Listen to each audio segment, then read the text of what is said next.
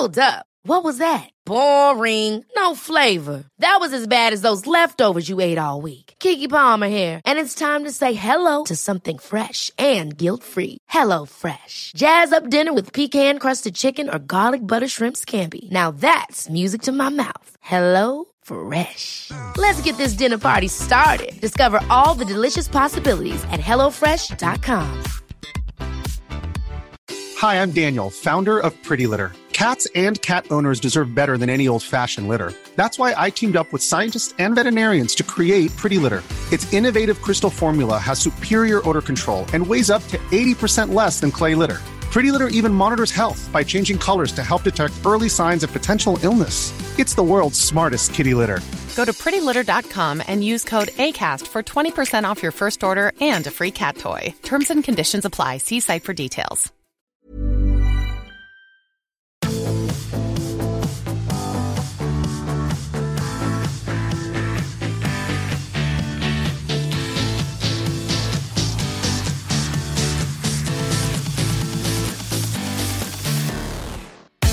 Hello, this is the Ruck, and we are really delighted to have you with us for our last show of the year. Many people have said they couldn't have got through 2020 without us. We haven't met them, and we don't believe them. Indeed, we believe they are actually just bots that Mike, our producer, purchased on the internet.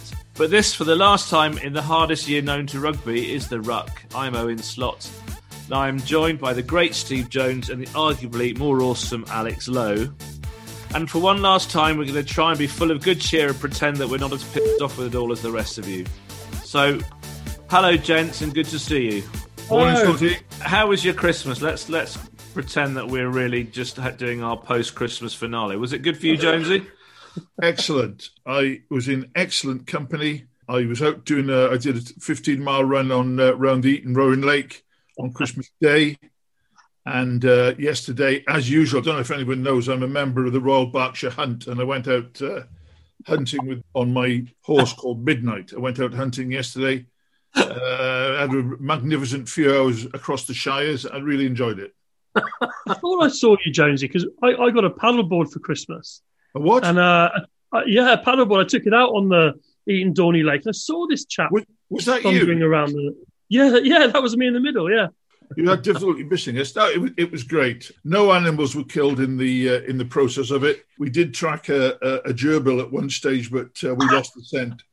So I actually really enjoyed it. And don't knock hunting, whatever you do. I genuinely did get a paddleboard for Christmas. Did you? Yeah, I love it actually. Oh, it's not quite the weather for it, but. Is that the one you lie on and paddle with your hands? No, it's the one you stand on precariously and try not to fall off into the river. Oh, no, I've seen a lot of people on paddleboards around the flood relief scheme around here. Seriously. Yeah. Standing up and going along, yeah. I love it. It's amazing. Arthur, is the lake in your garden big enough for... I can practice getting up and down on my own lake, but there isn't quite enough room to zoom around on it. Maybe when we have a Ruck outing to Lawrence's country estate, you can use it there. Yeah, every time Lawrence invites us to his country estate, I keep on going to the wrong one, and he was always at the other one. I got a sheep for Christmas. I know you think I'm joking. I got a sheep for Christmas. I've always wanted one. He's outside. You can see him out there now. And I got some jet black hair dye, which I'm going to use to update my image. Seriously, glossy black hair dye. I'm just sick of being grey. So I'm going to use that. So I should be very attractive from January onwards. What about you, Slotty? Jones's hair dye sort of is quite close to the mark, actually, because I got a syrup, but it didn't come with any glue. So I'm hoping that maybe Christmas in a year time I'll get the glue and I can get the whole new look going as well. Exactly. Youth is in this year, in 2021. Youth is in. Okay. That's tremendous Christmas news for everyone. I'm very pleased. So let's just to kick off our Christmas Ruck, I've got a little quiz for you boys. And I'm going to start with a couple of easy open goals. How can I be in a quiz with Arthur? Well, he knows everything. No, I hate quizzes. Don't pretend you don't. Christmas quiz, I'll put a fake smile on. Okay. Jonesy, one of the things that's happened in 2020 is Arthur started to suffer from quiz anxiety. Is he? I'm going to pray on that then. Well, listen to him. I mean, he's backing out before it even started. Yeah, he's masterminded. He must be nervous. How embarrassing would it be if he cocks this up? I think it traces back to getting a hospital pass from Slotty to have to appear on a BT Sport quiz, in which I was roundly embarrassed by Ugo Monio. Okay. So all right, blame Slotty. Bring it on then. In that case. Okay. All right. Well, good luck, Alex. Then, because you need it. Thanks. Yourself. Who was the Premiership Player of the Year? Hang on. How are we doing this? Do we just shout out the answers? Well, I guess so. I mean, it's okay. 1-0 to Arthur. Yeah. Hang on a minute. Can you ask that question again? The end of the question. So yeah, Arthur, he sold you a little dummy by attracting someone else. Hang on. Okay, Jones, you can have a crack at this as well. Then, what's the question? In the season 2019 to 2020, Jack Willis. Yeah, well done. That's a point each of you. I'm not sure how. In the 2019-20 season, I'm going to stop introducing which season we're in because we know that. In the 2019-20 Premiership season, who was the leading try scorer? I'll give you a clue. I think he got maybe 3 minutes for England this autumn. Dan Robson? Ollie Thorley. Ollie Thorley. Ollie Thorley? well on Jonesy, that's 2 points each. Yeah. Which fly half was told by his club 2 years ago that he was surplus to requirements? Reece Priestland. Very good. Reece Priestland. In the 2019-2020 Premiership season, who was the leading point scorer? Joe Simmons. I've just given you a clue in the last question. Reece Priestland. Reece Priestland is indeed the answer. Oh, right. So when I said Reece Priestland, I was answering the next question as well.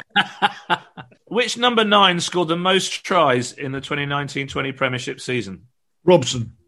Well done, Jonesy. Robson scored 7 tries. Second in line with 5 tries and equal with the much-missed Cobus Reinach was who? Number 9's, that is. Mickey Young?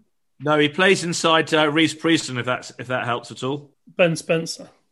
Indeed, Ben Spencer. Good one. Ben Spencer and Dan Robson pretty high on the try-scoring rankings for the year. In 2020, which number 9 had the most game time for England? Ben Youngs. I got that. Photo finish, James. Which number 9 had the second most game time for England? Willie Hines. Willie Hines. How many games for England did Ben Spencer get? 1. 0. Oh, 0. What? Did you not come on in the World Cup final? Oh, that doesn't count, does it? Last year. Except that the Premiership season had already started by then, Slotty, but yeah, so I can see why you're confused there, but that's irrelevant. Second to Ben Youngs, who played the most games for England in 2020? Wasn't Ben Youngs or Willie Hines? Yeah, Dan Robson played more games than Willie Hines. I'm really confused with that question. The point I'm trying to make is that 32-year-old Willie Hines, when he plays for England, he gets an average of 25 minutes per game. When the 28-year-old Robson, who's possibly arguably the number 9 of the future, or certainly a game breaker who England would want to develop, when he plays for England, he averages 10 minutes per game. Yeah, ridiculous. Spencer Mine has amassed a grand total of 2 international caps under Eddie Jones, and his average number of minutes on the pitch is 5. So a bit of a trust issue there. Who won European Player of the Year? Sam Simmons. Joe Simmons. Sam Simmons, indeed. Oh, Sam Simmons. It was Sam Simmons.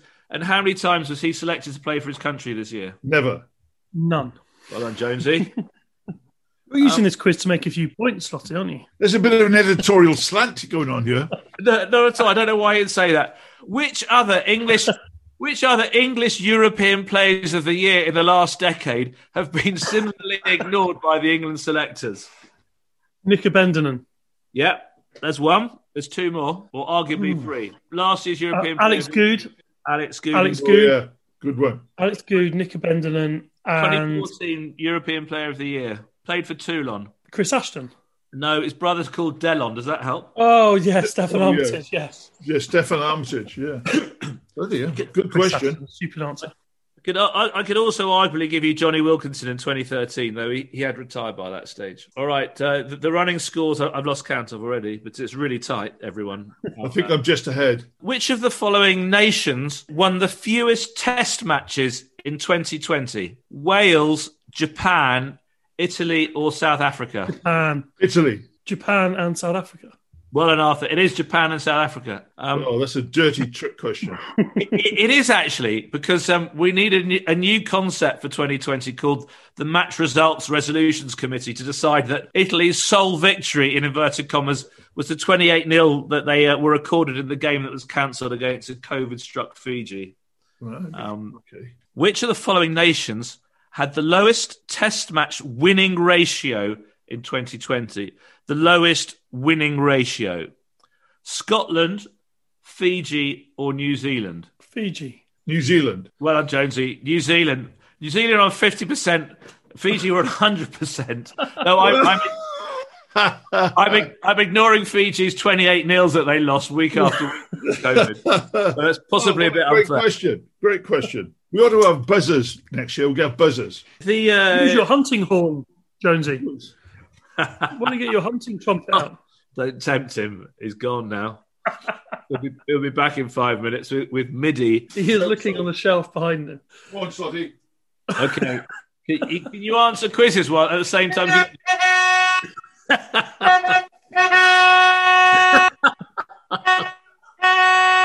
Told you. Due to the fact this was a slightly strange year, World Rugby didn't announce a World Player of the Year. So instead, they decided to construct a team of the decade. How many Englishmen were in the team? None. Very good. There were none. There was an Italian and a Welshman, but no Englishman. Who was the sole Welshman? George North. Exactly. Yeah, who hadn't played well for 3 years. Correct. And why not Alan Wynne-Jones? That's a rhetorical question. You can't really answer that. Who should have been the scrum half and who was the scrum half? Aaron Smith should have been. Correct. And Conor Murray was the scrum half. Oh, he's brilliant. Jonesy, sharpen up, mate. Well done. Well done. You are going to ask us how many English women were in the women's team, aren't you? Yeah, I am. Well, there were 8 England women in the team of the world team of the decade. Okay, Mike, can you give Jonesy an extra 5 points for that? Because he just invented a question and answered it without any due warning at all. Hang on, can I do that as well? Can I just make up a question? Yeah, I said hang on. Slotty asked the question about the men. I've just been fair and asked about the women. And I was also on the panel which chose it. That's probably why I know the answer. Were you on the panel that chose the men's one as well? No, I wouldn't admit to that if I was. No, I wasn't. At the start of the year, barely a week went by without Saracens' delighted rivals inventing new punishments to inflict on them for their salary cap breaches. By the end of it all, how many points had they managed to dock Saracens? 105. Correct. Being docked 105 points made it arguably quite hard for the Saracens to fight relegation. If they had been docked 39 points, mind, they would have survived. In that case, who would have been relegated instead? Leicester Tigers. Very good. I think Jonesy just put you to it there, Arthur. You need to think of that question of yours. Numerous punishments were inflicted on Saracens, including one of the following. Can you name me which one of the following was one of the more ingenious punishments inflicted on Saracens? Was it A, they got stripped of their titles, or was it B, Maro Itoje had to endure an entire game without patting his teammates on the backside after winning a turnover?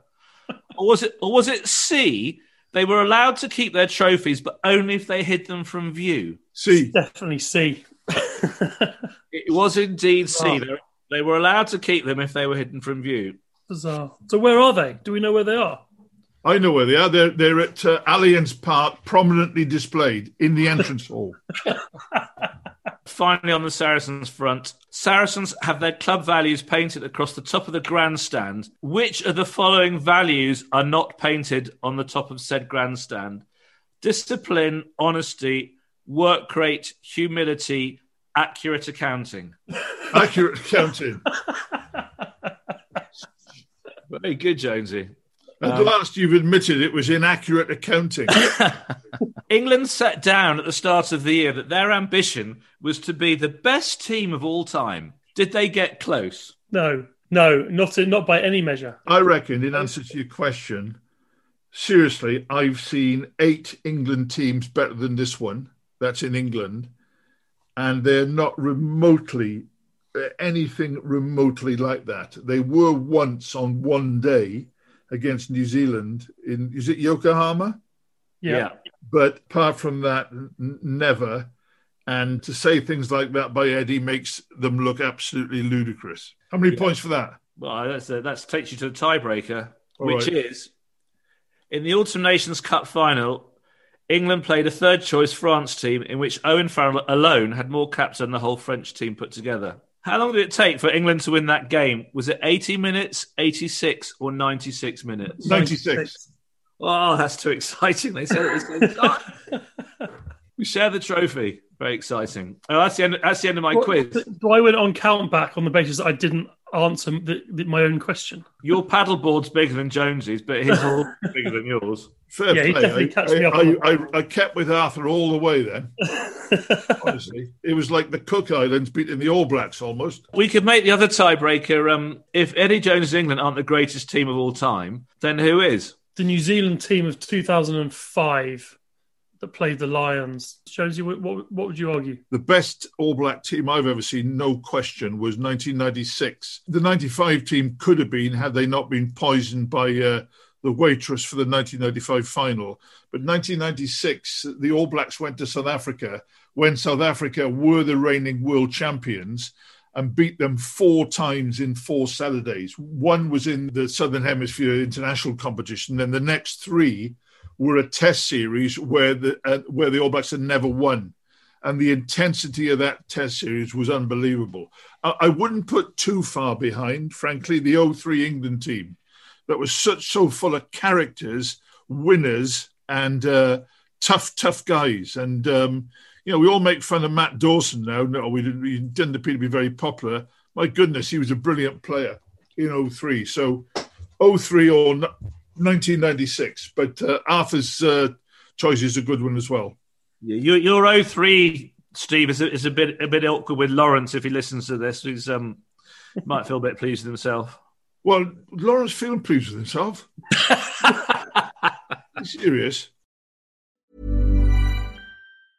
Ready to pop the question? The jewelers at BlueNile.com have got sparkle down to a science with beautiful lab-grown diamonds worthy of your most brilliant moments. Their lab-grown diamonds are independently graded and guaranteed identical to natural diamonds, and they're ready to ship to your door. Go to BlueNile.com and use promo code LISTEN to get $50 off your purchase of $500 or more. That's code LISTEN at BlueNile.com for $50 off. BlueNile.com, code LISTEN. Hold up. What was that? Boring. No flavor. That was as bad as those leftovers you ate all week. Keke Palmer here, and it's time to say hello to something fresh and guilt-free. Hello Fresh. Jazz up dinner with pecan-crusted chicken or garlic butter shrimp scampi. Now that's music to my mouth. Hello Fresh. Let's get this dinner party started. Discover all the delicious possibilities at HelloFresh.com.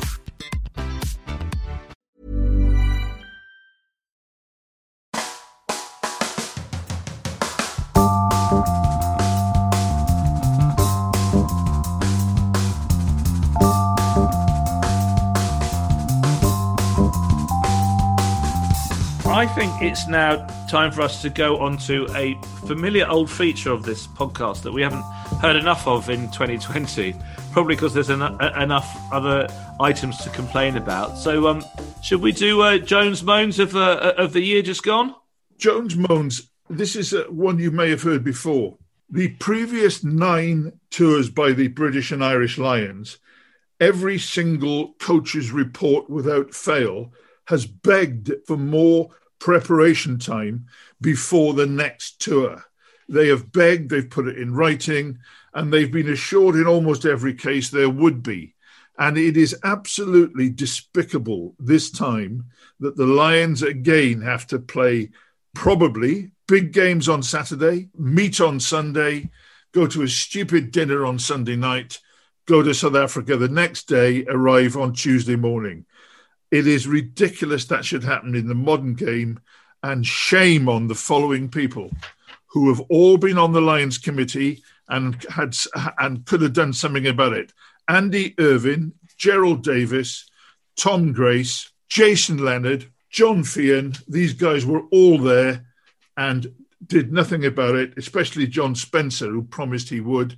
And now poor old Warren Gatland and the team are in exactly the same place. I think that's disgraceful. Now, is that a good one, Slotty, to start off? I thought that was a cracker. Is that coming as number 3? Is that not even your worst moan? No, that was number 1. I want to get straight into it. That was number 1. So they're going to be a bit more cheerful from now on, are they? If anyone tells you that they couldn't move the tour back because the Southern Hemisphere teams refused, it's utter rubbish. If the Lions tour makes £100 million minimum for the home economy, we can go whenever we want. Let's be fair. We've got a £100 million weapon to use, and it wasn't used. Number 2 moans is the outrageous secrecy of modern rugby. The media, we may be a shifty bunch, but actually we're quite hardworking, and we are a conduit for the public. World Rugby, PRL, and other major unions are so secretive, so unbelievably secretive in putting stuff out and sharing it with the public that it is a disgrace. And for World Rugby not to come out with a huge reaction to the recent dementia claims and etc. is pathetic.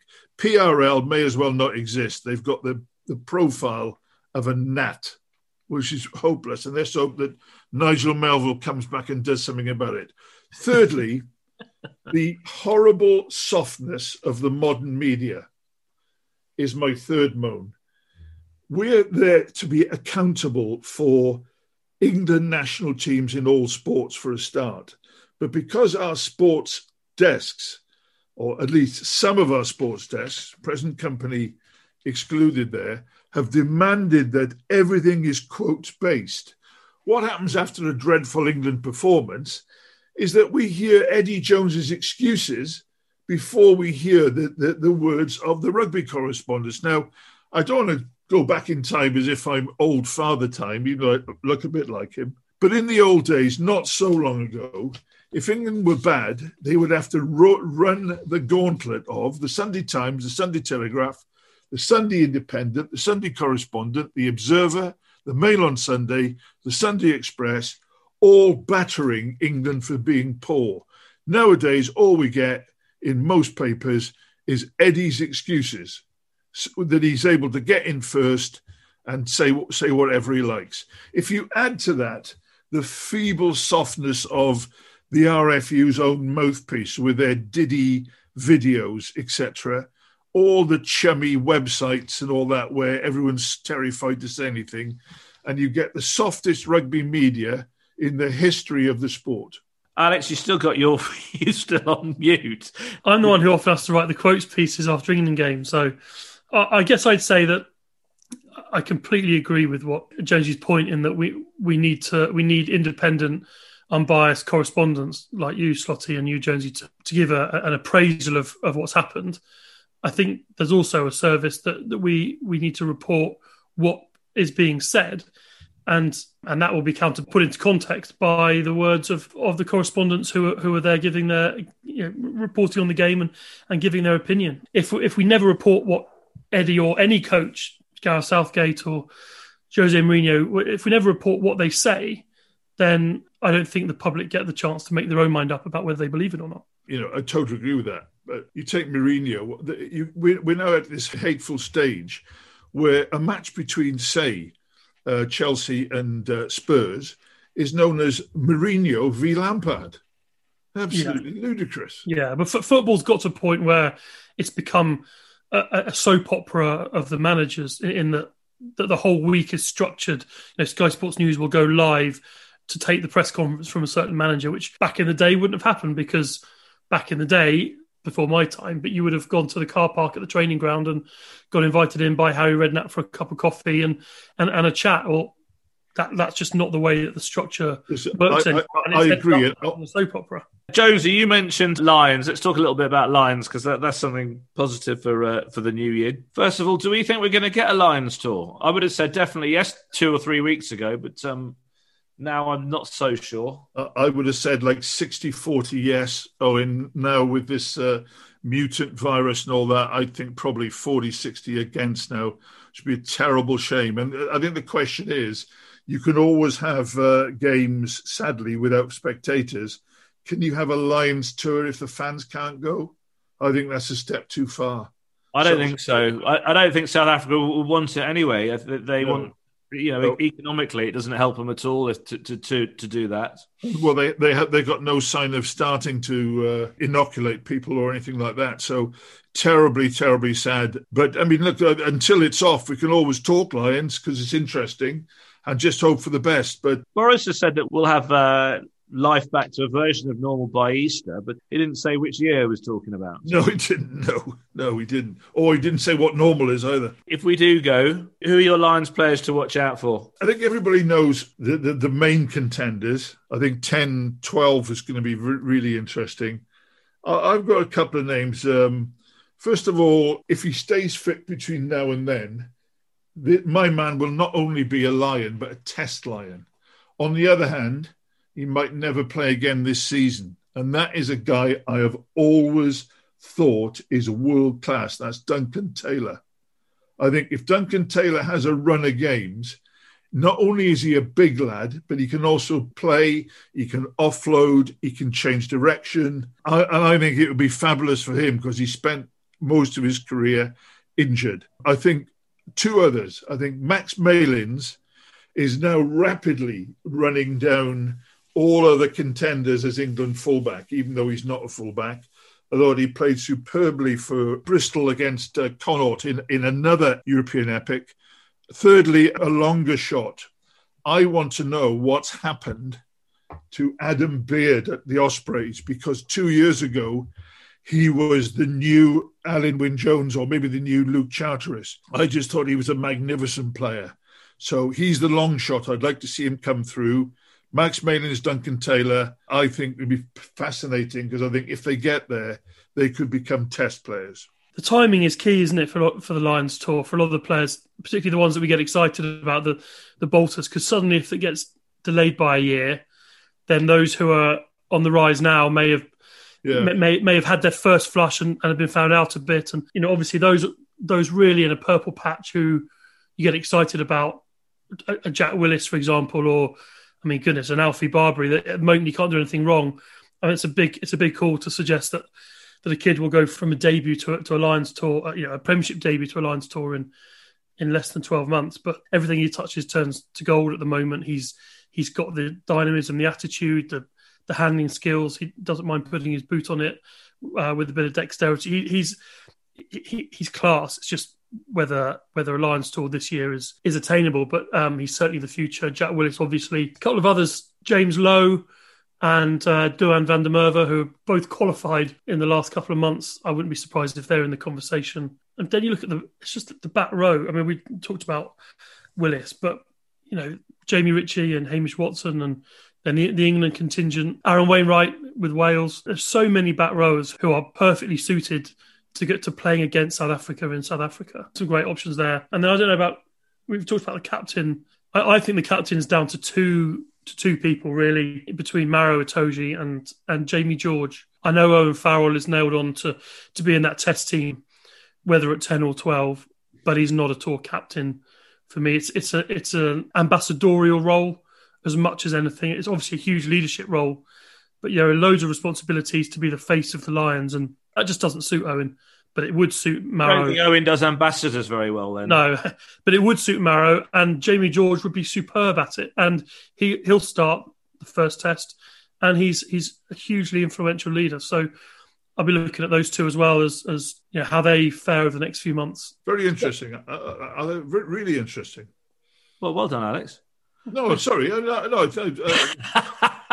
When you first said that, I didn't agree, but when you finished, I did agree. Do you guys think that there is a potential role in all this for Finn Russell, or is he, A, not the right guy for a South African test tour, maybe other places, and B, is he just not likely to be a Warren Gatland type player? I think he'd be great in midweek, could bring some entertainment, but they're going to take a smaller squad because it's a shorter tour with fewer midweek games. So as much entertainment as he can provide, I don't see him as a Gatland player. And when it comes to the test selection, I don't see him as an Owen Farrell player. And that may be just as important because Owen will play. And if Owen plays at 12, just don't see him fitting in with a fly half of Finn Russell's style, just as he never really fitted into a team with Danny Cipriani, and similar.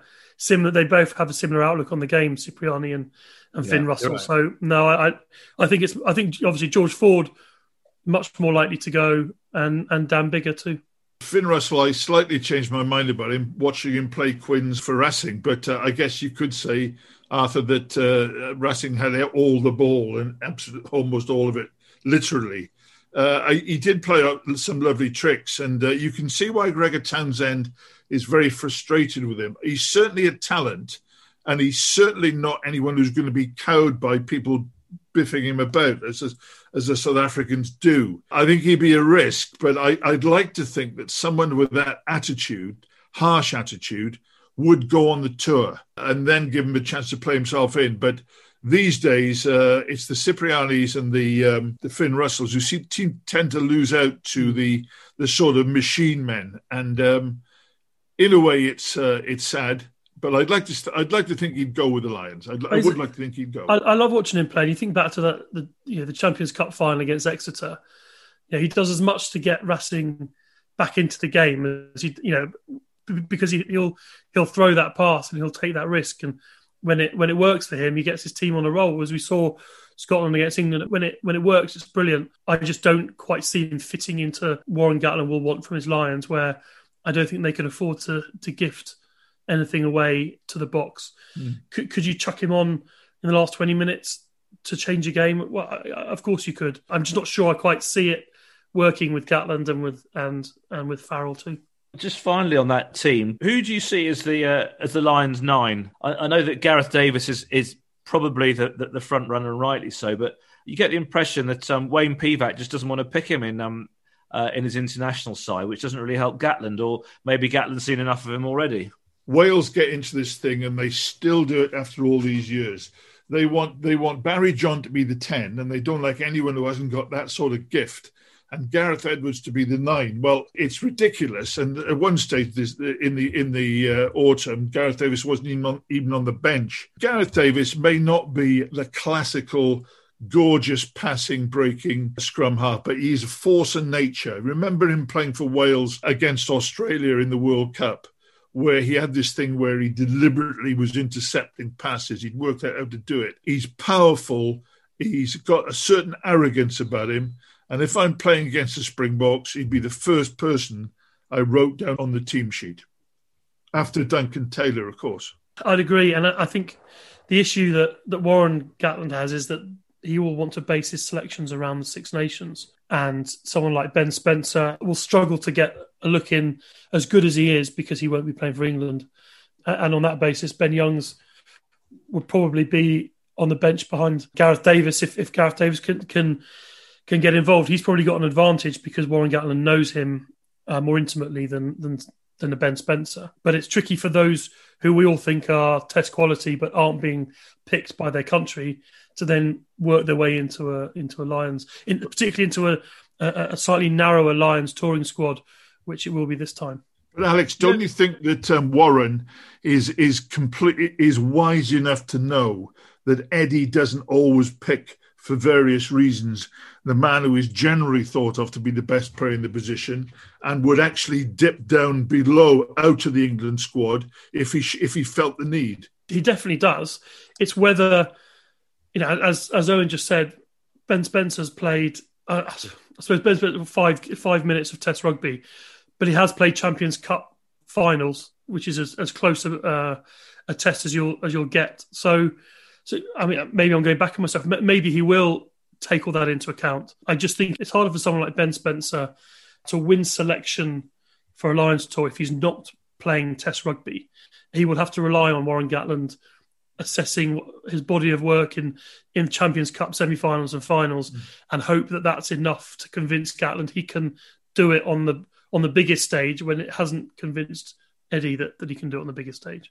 I think he might end up going with 2 or even 3 Welsh scrum halves. I mean, Rhys Webb is still not quite what he was 4 years ago, but I think if Warren thinks he can polish that off and get back the player of old, I think he'd go for him ahead of almost anyone else. I think it's a problem position, and And as you say, there are good English options, but they're just not getting the chance. So they won't get the chance to play under pressure. And Dan Robson, who knows how good he could be or could have been, but he's a guy who needs to play regularly under the pressure of international rugby. And he's just not been given that opportunity, which, as you might have noticed earlier, I find slightly bizarre. Yeah. Inside centre is an interesting position for the Lions too. If they pick Ford Farrell, then it's set. All things being equal, you might say Manu, Farrell, Manu, but Manu Tuilagi is coming back from such a bad injury that you can't be sure he'd be ready.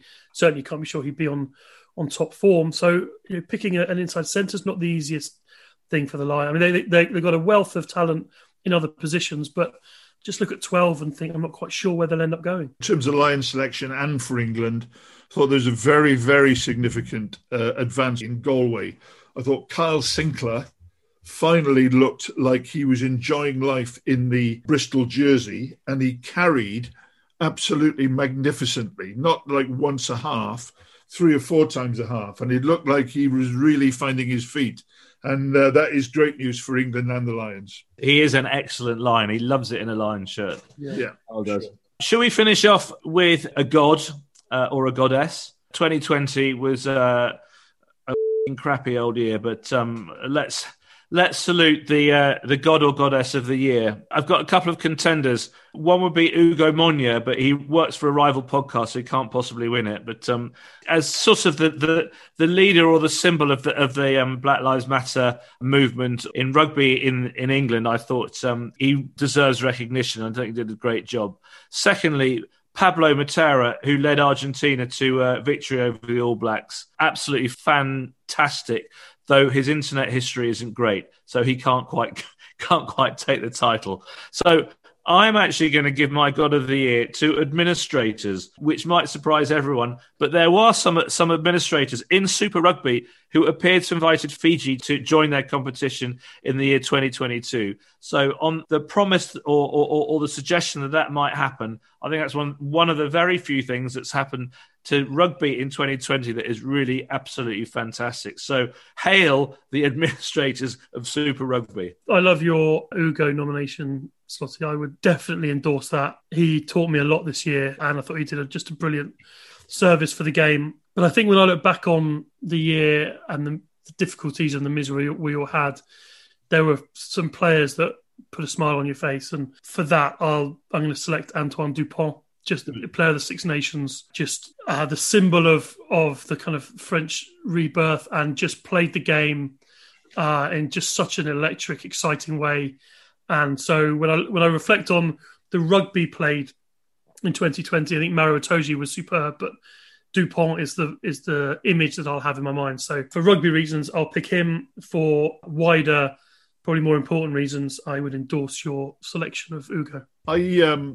I've got one that could be described as controversial. What I do like, incidentally, is David Fatman commentating on scrums on the TV. I absolutely love that. I absolutely adore Luke Pearce for his refereeing. They were all given a kick in the backside by the RFU, Tony Spreadbury, and World Rugby in the same week to referee the 5-second rule at the back of rucks, get the scrums down, etc. But it was he who was first out there on a Friday night in the game between Northampton and Bristol, and it was Luke who was first out there, and he put it all into practice, and he is the heart of the last few weeks and the game speeding up, despite Eddie Jones saying that it can't be. But my man of the year is Nigel Ray. Nigel Ray is the most unassuming benefactor the game has ever had. He's a magnificent bloke. Some of the things that have been said about him in his name are despicable and actionable. His administrative error, and that's all it was, cost Saracens all their momentum, and he never complained. He just got on with the job. He continues to invest. He continues to put millions into the Saracens Foundation. He's now building his second primary school and is the greatest man I've ever met in rugby, and long may his reputation not be so horribly maligned. Nigel Ray. Very good, Jonesy. Well, I think that takes us to the end of the year, boys. Well done, everyone, for making it. It has been bloody hard. Thank you to everyone who's listened this year. Thank you for sticking with us. Please come back again. 2021 is going to be better. We all know that. And we look forward to talking to you then. Happy New Year. Happy Christmas. Happy New Year.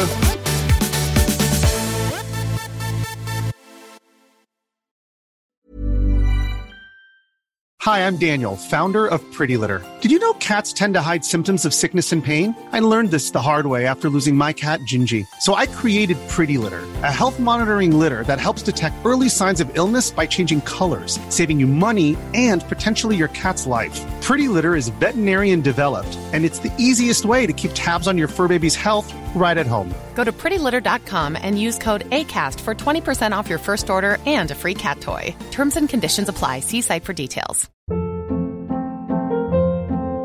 Hold up. What was that? Boring. No flavor. That was as bad as those leftovers you ate all week. Keke Palmer here, and it's time to say hello to something fresh and guilt-free. Hello Fresh. Jazz up dinner with pecan-crusted chicken or garlic butter shrimp scampi. Now that's music to my mouth. Hello Fresh. Let's get this dinner party started. Discover all the delicious possibilities at HelloFresh.com.